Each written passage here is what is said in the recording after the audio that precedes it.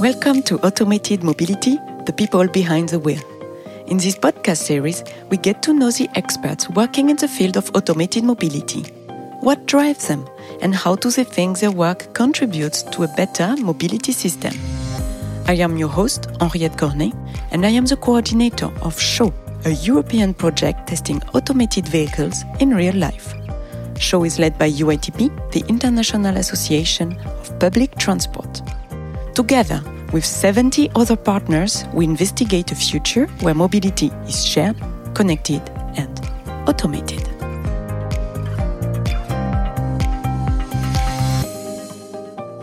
Today, for this first interview, we are talking to Endre Angelvik, who is working at Ruter, the Public Transport Authority of Oslo.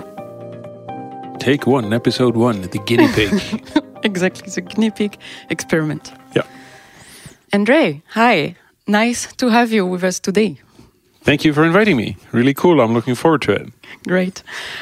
Before we start in the middle of the topic of automated shared mobility, let me introduce you to our audience. Your name is Endre Angelvik. You are Executive Vice President of Radical Innovation at Ruter. So already quite a nice keyword there with radical innovation. We will come back to that. Yep. You are also chair of the Combined Mobility Committee at UITP. And lastly, you are a member of the advisory board of the SHOW project. Yes. All correct? It's already quite a lot, I must say. Yeah. It sounds longer than it feels when you list it up like that. In any case, all these positions that you have makes you the perfect first person to be interviewed, and we are really happy to start with you this series of podcasts. Okay, so my first question will be directly to jump into the first position. So I will say, I guess, your main position at Ruter. Radical innovation, what does it mean? It's a good question. It's something that we have done recently. It needs to be made a point that this is radical innovations as seen from Ruter. So it might not be radical for everybody else, but seen from Ruter as a PTA, it is radical. And to us, this is about how do we move the organization forwards? How do we drive innovation and development throughout the organization? And my previous role was as Vice President for Mobility Services. And that has then evolved into basically two parts. One is what we now call our portfolio of radical innovations, which is sort of the basis for the title and the primary responsibility. And that is really a set of things that the top management group works actively with. The top management group actually decides what goes into the portfolio, what goes out of the portfolio. Do we move it further into the organization? Do we stop it? And all of this has to do with putting innovation on the top management's agenda in a clearer way. And these are innovations that deal with things that aren't tomorrow. It is maybe a year or two out, at least. It might be 5 or 10 years, but they might still be strategically important. And autonomous vehicles is an excellent example. Mm-hmm. We know they're coming, but we don't quite know when yet. Mm-hmm. I think we will come back to that. That's just an example. But that also challenges the rest of the organization to stretch on innovation that is closer to tomorrow and do more development and innovation work in that space between the radical innovations, which is sort of the way out there things, and the operational stuff that we do every day with all our customers. Maybe it's a good occasion to ask the everyday, like the business as usual from Ruter. Maybe some of our audience people don't know exactly what Ruter is doing. You can remind us. Yeah, we're the Public Transit Authority for the capital region of Norway, and in pre-COVID-19 terms, which is sort of the current best reference still. We had about a million boardings a day with about 1.2 million inhabitants in the geography that we cover. And we account for about 55% of all public transit in all of Norway. Mm-hmm, so we're the biggest part there.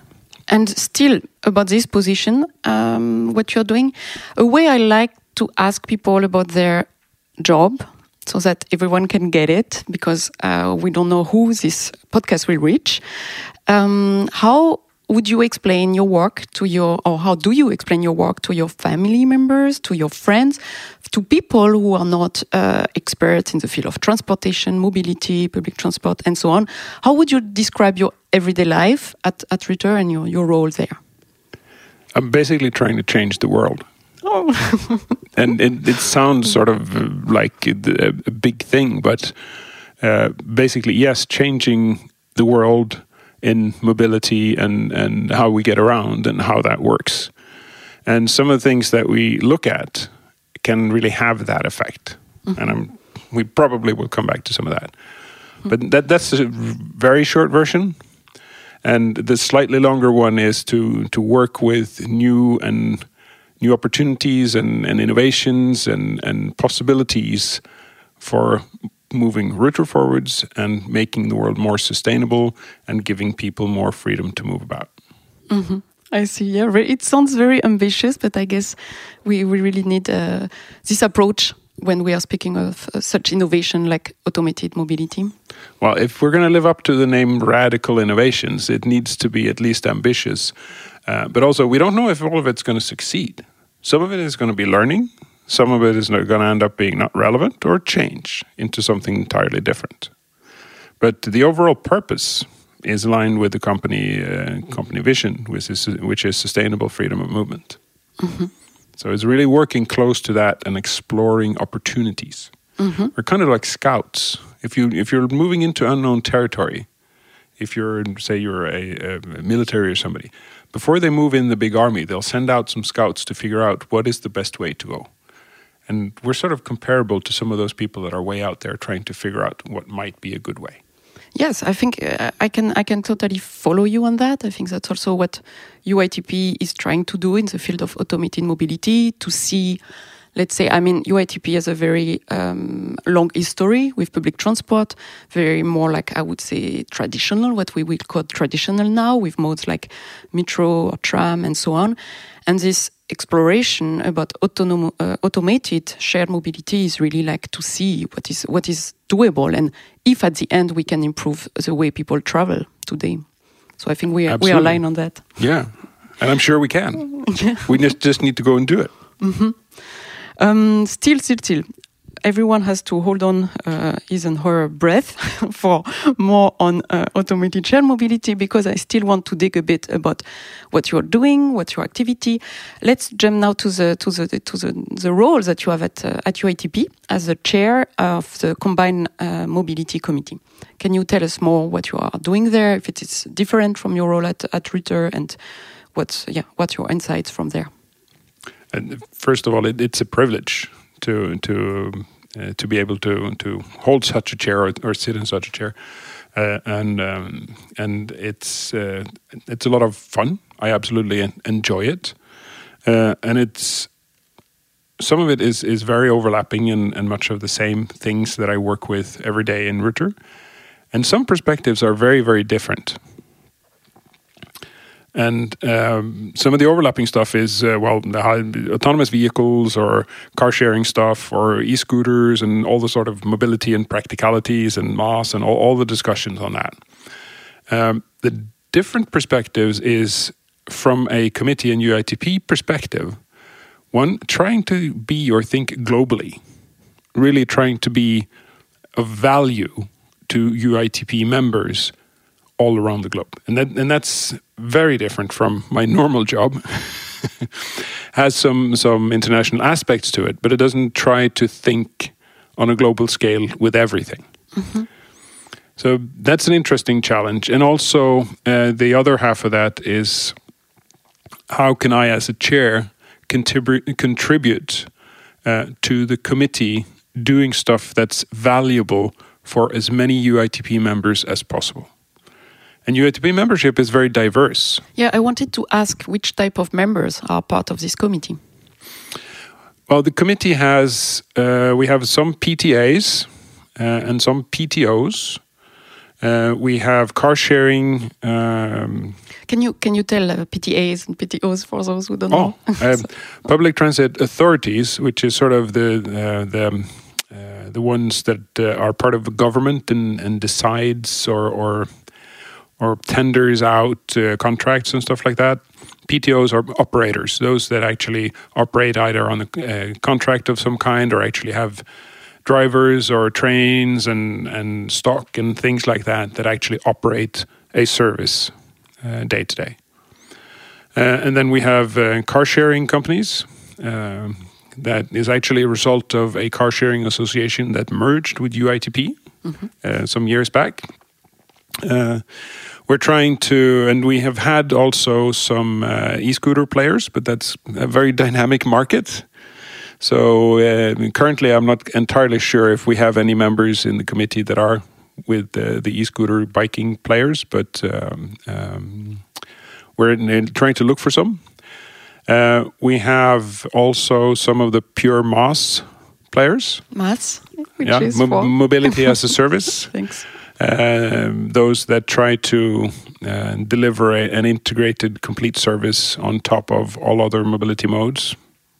At least that's one way to put it without getting into the definition discussion. So as you can hear, it's quite a diverse group. And really the term trying to tie it all together is combined mobility. And which is also the committee name, but it really has to do with combining things. And it has the effect that we're concerned with the combination and the combining, but also because we're combining, some of the groups that we have in the committee doesn't have any natural other homes within the UITP structure. E-scooter players, car sharing, some of those. And also, it's really an honor then to be able to also say that some of the most read and forward-leaning policy briefs and documents from UITP, at least within the autonomous vehicle space, has come from the committee. And just to be fair, some of that was before my time. So there's been some really good people in that committee that has done some excellent work. So you're mentioning the policy brief on autonomous vehicles yes. on 2017. So for the audience, we will put the link so that everyone can look at it. Because what I noticed with this policy brief is, although it is a few years back, 2017, for me it's still very current and accurate in the way it describes autonomous mobility and the way we should look at it from a public transport, like shared mobility perspective. And that's why also it's in the name of this podcast that it's about shared mobility. But I guess now it's a good moment to jump towards really this automated shared mobility topic. And that will lead us also to the show project, which is actually setting the context of this podcast. So it's kind of hosting the podcast at the background. The show project has been presented in the previous episode, Setting the Scene.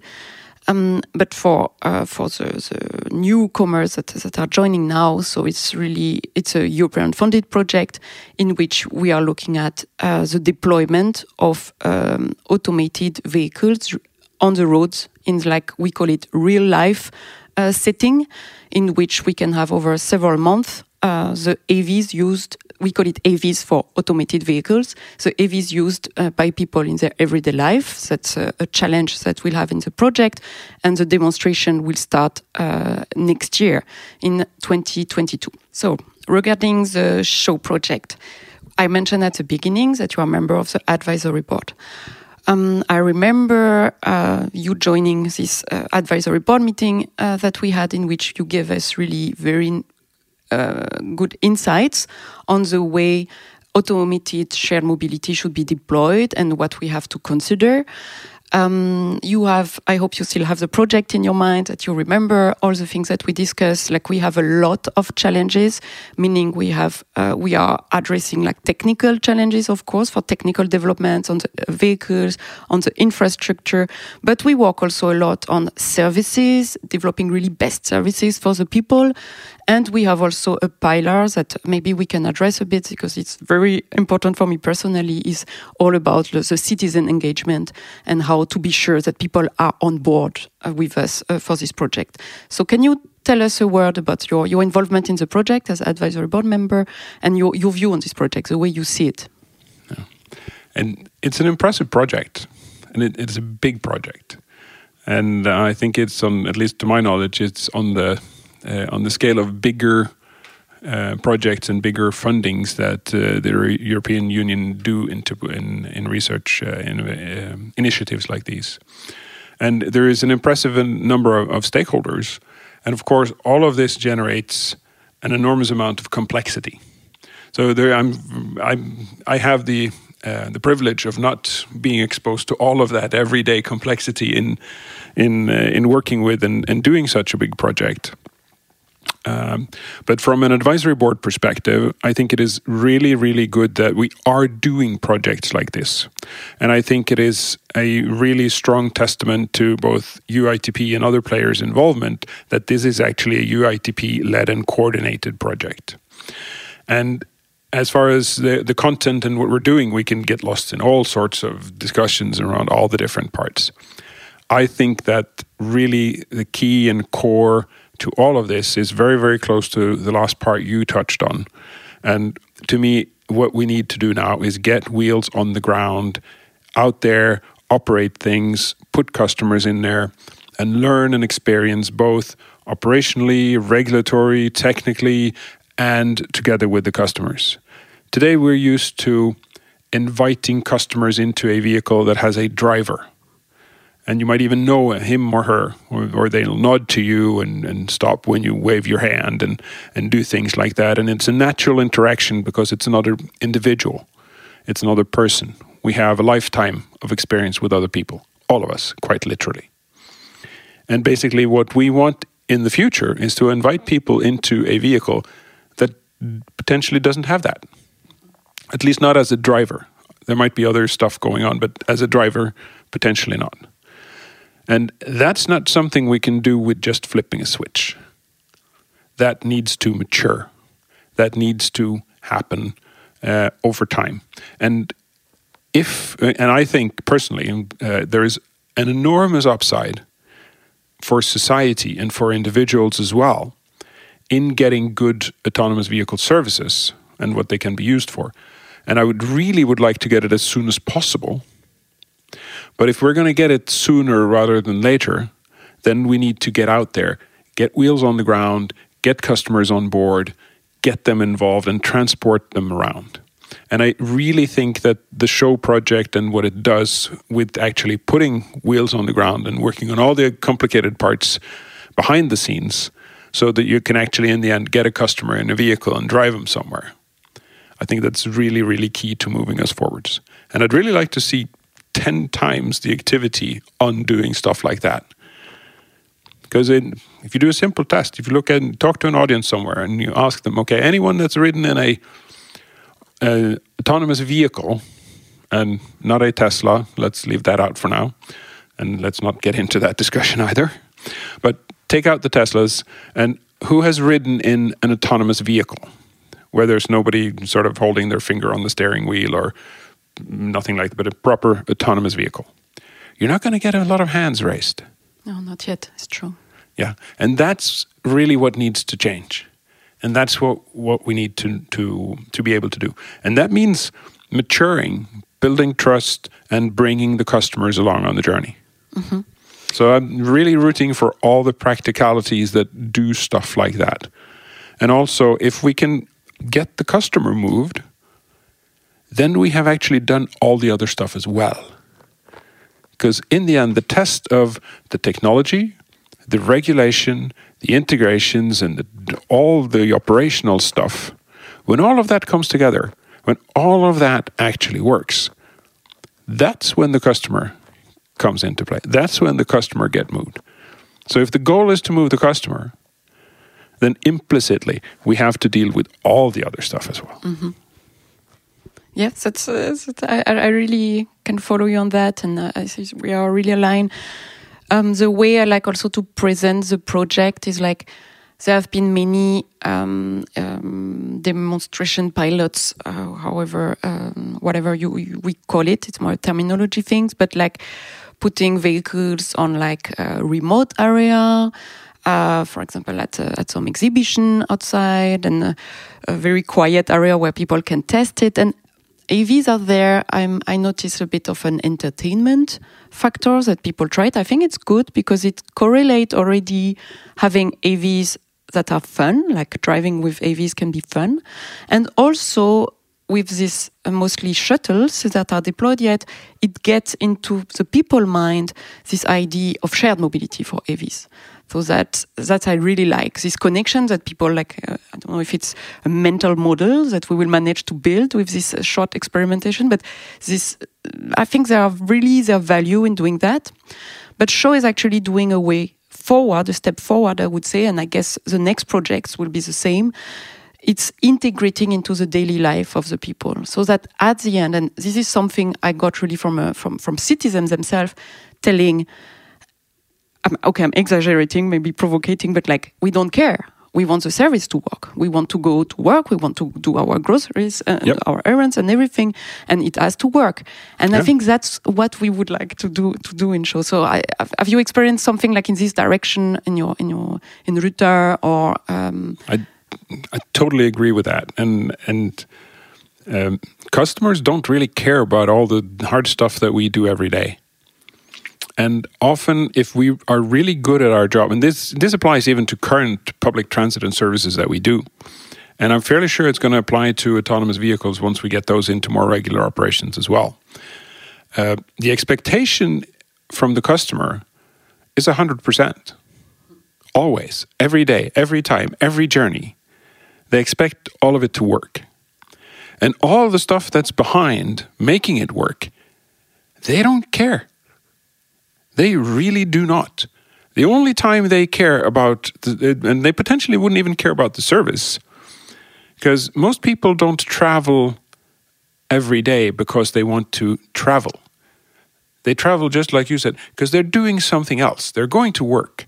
They're going shopping, visiting grandmother, going on out to the movies or out to eat.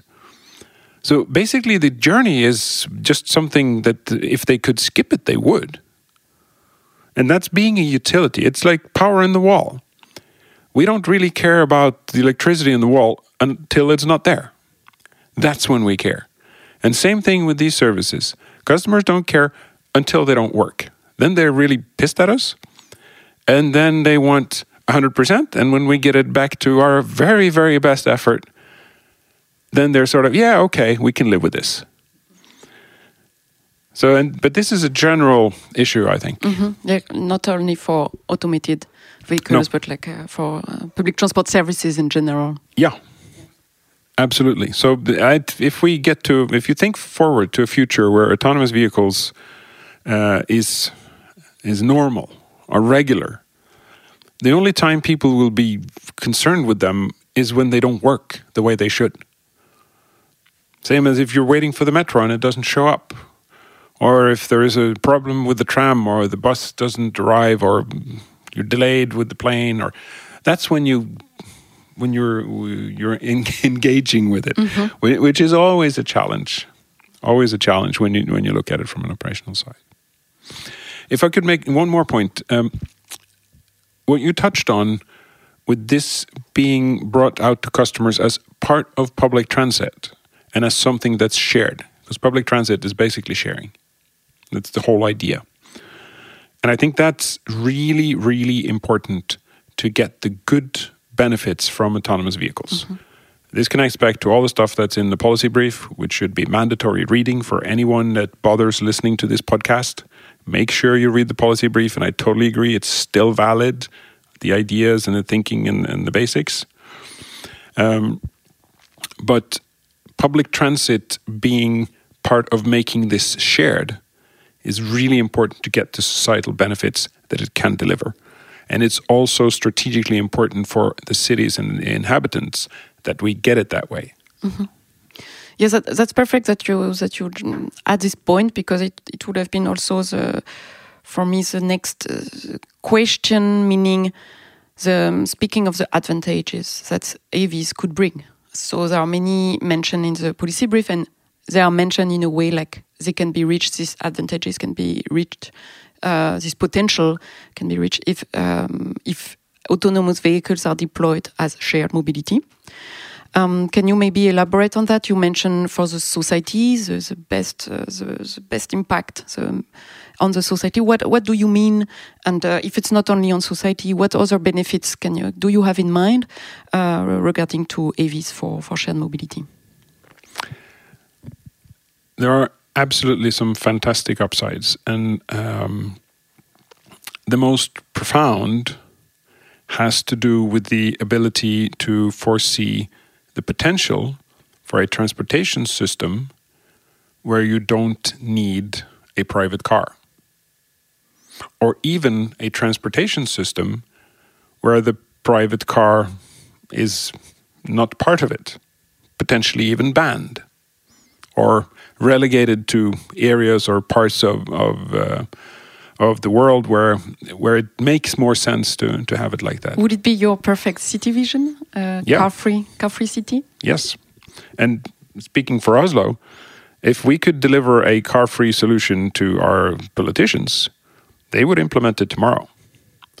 And I don't think this is far off a lot of the agendas for cities, especially cities and urban areas. At least in Europe, the world is different in different places, and there are different ways of dealing with and doing things around the globe. But at least European cities have strong climate agendas, are really pushing for other solutions than private cars. And the pandemic has accelerated that as well, because when you can't use public transit the way you used to during the pandemic, everybody can't do the car instead. So bike lanes and bike systems and e-scooter usage and other stuff has really come into play a lot more. And autonomous vehicles, if they could go in, and we've done some simulations and math on this for Oslo, has been done for many other cities by the International Transport Forum and some independent stuff as well. And all of it shows that you can replace all of the privately owned cars with a fleet of shared ride-sharing vehicles, and you can reduce the number of vehicles in the city by at least 90% or more. And you can take out 30% or more of the vehicle kilometers driven, which is how dense the traffic is on the road. And both of those things impacts infrastructure building really heavily. Why would you need to build more roads if you have less traffic? It might still grow over time if you travel more and things like that, but at least you don't have a demand growth that is where it is today. And that hits really well both with the economical agenda and also with the sustainability agenda. Because also building infrastructure is a drain on how we create a more sustainable future. So that's just the infrastructure part.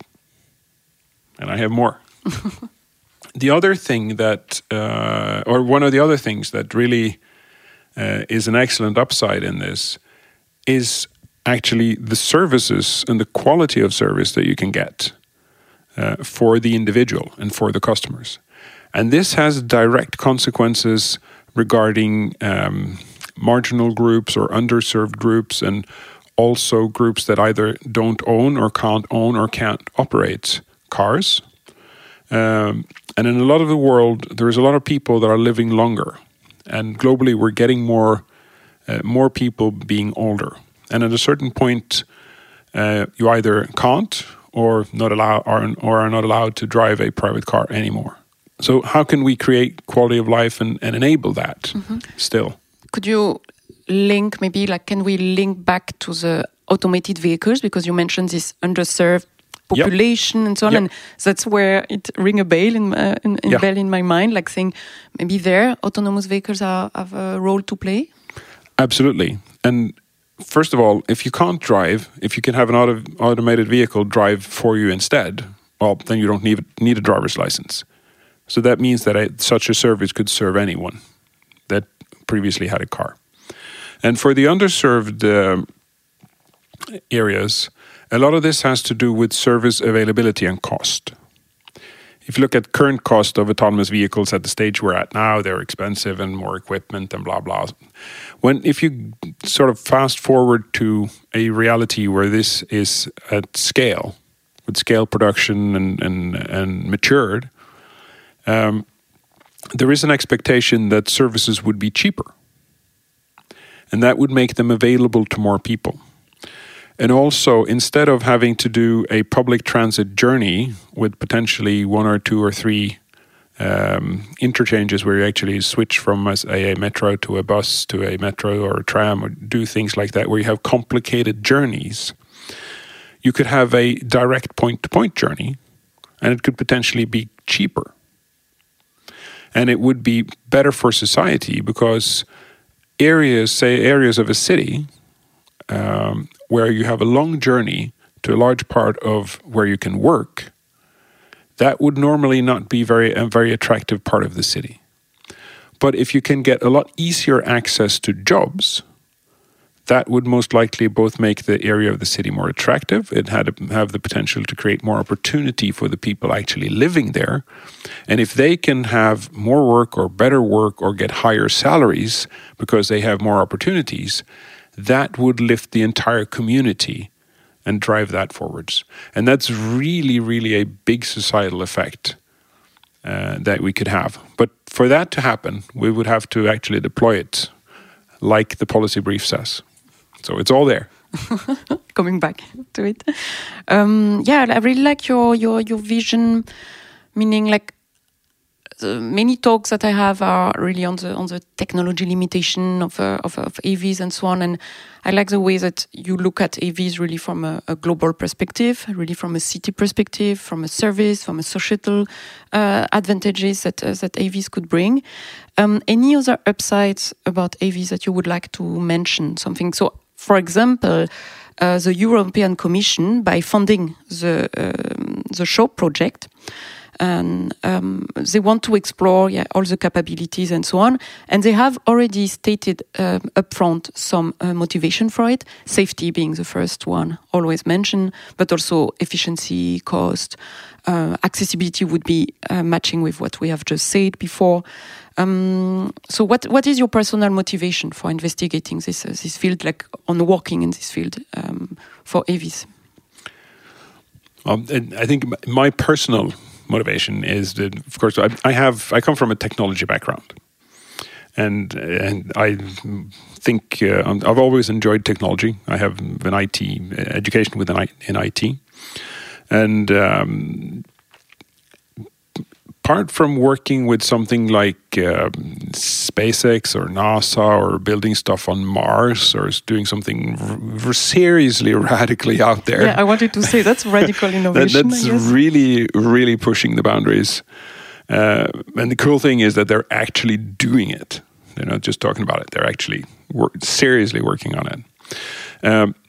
If I'm not going to go there, I think this is really one of the coolest and most exciting things that I could actually work with, just from the sort of the technology side of it, from on a personal side. And the other half of it, at least for me, is that if we do this the correct way, it's a fantastic opportunity to use technology, which I'm fond of and enjoy and think is fun, to actually do good things for society as a whole. Both for on a big scale, if you can build little less roads, or if you can take out, change how people live their lives and stuff like that on a societal level. That's one part of it, and reduce number of cars and emissions and all that. And also when you can get to the point where you can actually do something that makes a difference in the life for an individual. We've been experimenting, and just to do an example of that, we've been experimenting in Oslo with a mobility service specifically tailored to elderly people that are not working anymore. And they're healthy and fit, but it might be slightly too long for them to walk to the nearest bus stop. And the bus doesn't always fit well with their needs. And when we set up a service together with the city, specifically targeting them. And when you get feedback from individuals that say, I have never been out as much in my old days as I am now. This has changed my life. I'm doing things that I didn't do. I'm interacting with more people.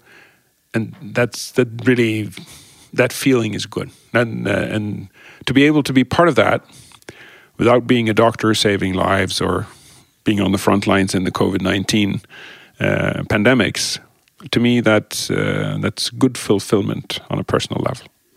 Nice, yeah. You can feel that you contribute. You contribute really to people's life. Yes. And also, when I get old, I don't want to drive a car anymore. If I today could let the car drive and not drive, I'd be happy to do that. Have the car drive instead. Yeah, me too.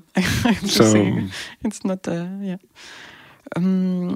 Okay, so we are coming slowly to the end of this podcast. One question, which is not so small as you will see, when we speak of automated shared mobility. Okay, what do we need next? What will be the next step? What will be the, let's say, we will need, of course, more funding, harmonization of legislation, technology progress, all of that. But from your perspective, if you had to choose, what would it be? What would be the next step we have to investigate? It sort of brings me back to some of the points where we started. I generally think that getting more stuff to happen on the road that involves customers, and also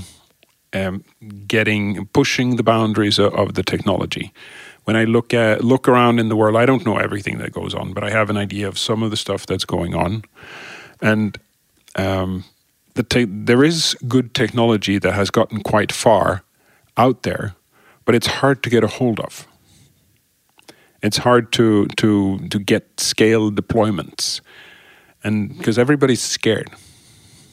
If you go ahead and do an Uber and kill somebody with an autonomous vehicle, you're afraid that all of the big investment is going to go out the window and it's going to be a complete setback. And of course, that's one of the challenges in this. But at the same time, if we're not pushing for that, if we're not aiming for doing, as you mentioned, not the closed circuit trial things, but doing real life things that we can put out there in the real world of people, where we can have customers that actually do things. And we need to chase that. And unfortunately, that means that we probably need to work a little bit on everything. But I do think that one of the key things to get to something sensible is, it might not be a good term, but I've started calling it a digital driver. Meaning the the artificial intelligence and sensor and driving technology that enables a car to drive on its own. Not the vehicle itself, not in that sense the service either, but that driver is the key component that changes when we make it autonomous. And that's the one where I'd like to really get my hands on the very best one in the world, which is probably a combination of a couple of them. But pushing that technology component so we can get more customers and more services, that would be it. Regulatory stuff, we can sort that out. Get us enough exceptions that it's safe. And are we going to regulate this, that, or the other way? Too soon to say. Should we sit down and wait for it? Well, if we wait for it, we're not going to get anything done because we're not going to have anything to try out. So again, all the other stuff, it needs to learn from the practical operations, learn from the things where we can actually expose customers to it. So in that sense, we need a show times 10 with better technology. Actually, I still have one question. I said that was my last question, but I still have one. Cool. This is fun. Go ahead. Show is a European project. And so I worked myself in Singapore before coming here. And it was very interesting for me because Singapore is very ahead towards all this AVs development and deployment and so on. But still I can say I feel very much European and I was happy to come back, although I enjoyed my time there. And being part of a European project for me is also like very fun. I love it. I love the collaboration with the different countries and so on. And I'm kind of maybe an idealist, thinking if Europe could be like special in terms of AV development, deployment, acceptance, I don't know. But do we have something special in Europe? Because we have the huge player, you mentioned Tesla before, SpaceX and so on, from the US coming with very strong technology, same from Asian countries like Singapore. What can we do in Europe? Where can we position ourselves to contribute to this journey, or what's your vision? I think we have two key components, and there are two things, and a willingness to do things. One, we have inhabitants and customers. They have that, the other ones as well. But we also have cities with strong environmental agendas that are driving serious change and challenging sort of the private car thinking and model for the world. And that gives us an opportunity to be the big transformative deployments. If I think towards Singapore is a bit special because Singapore has, I think they already have more than 60% public transit, and they have set a goal to get to 70, again, pre-COVID-19. So half of their investment in autonomous vehicles is trying to make this something that they can make money of to the rest of the world. But we can still do the big deployments.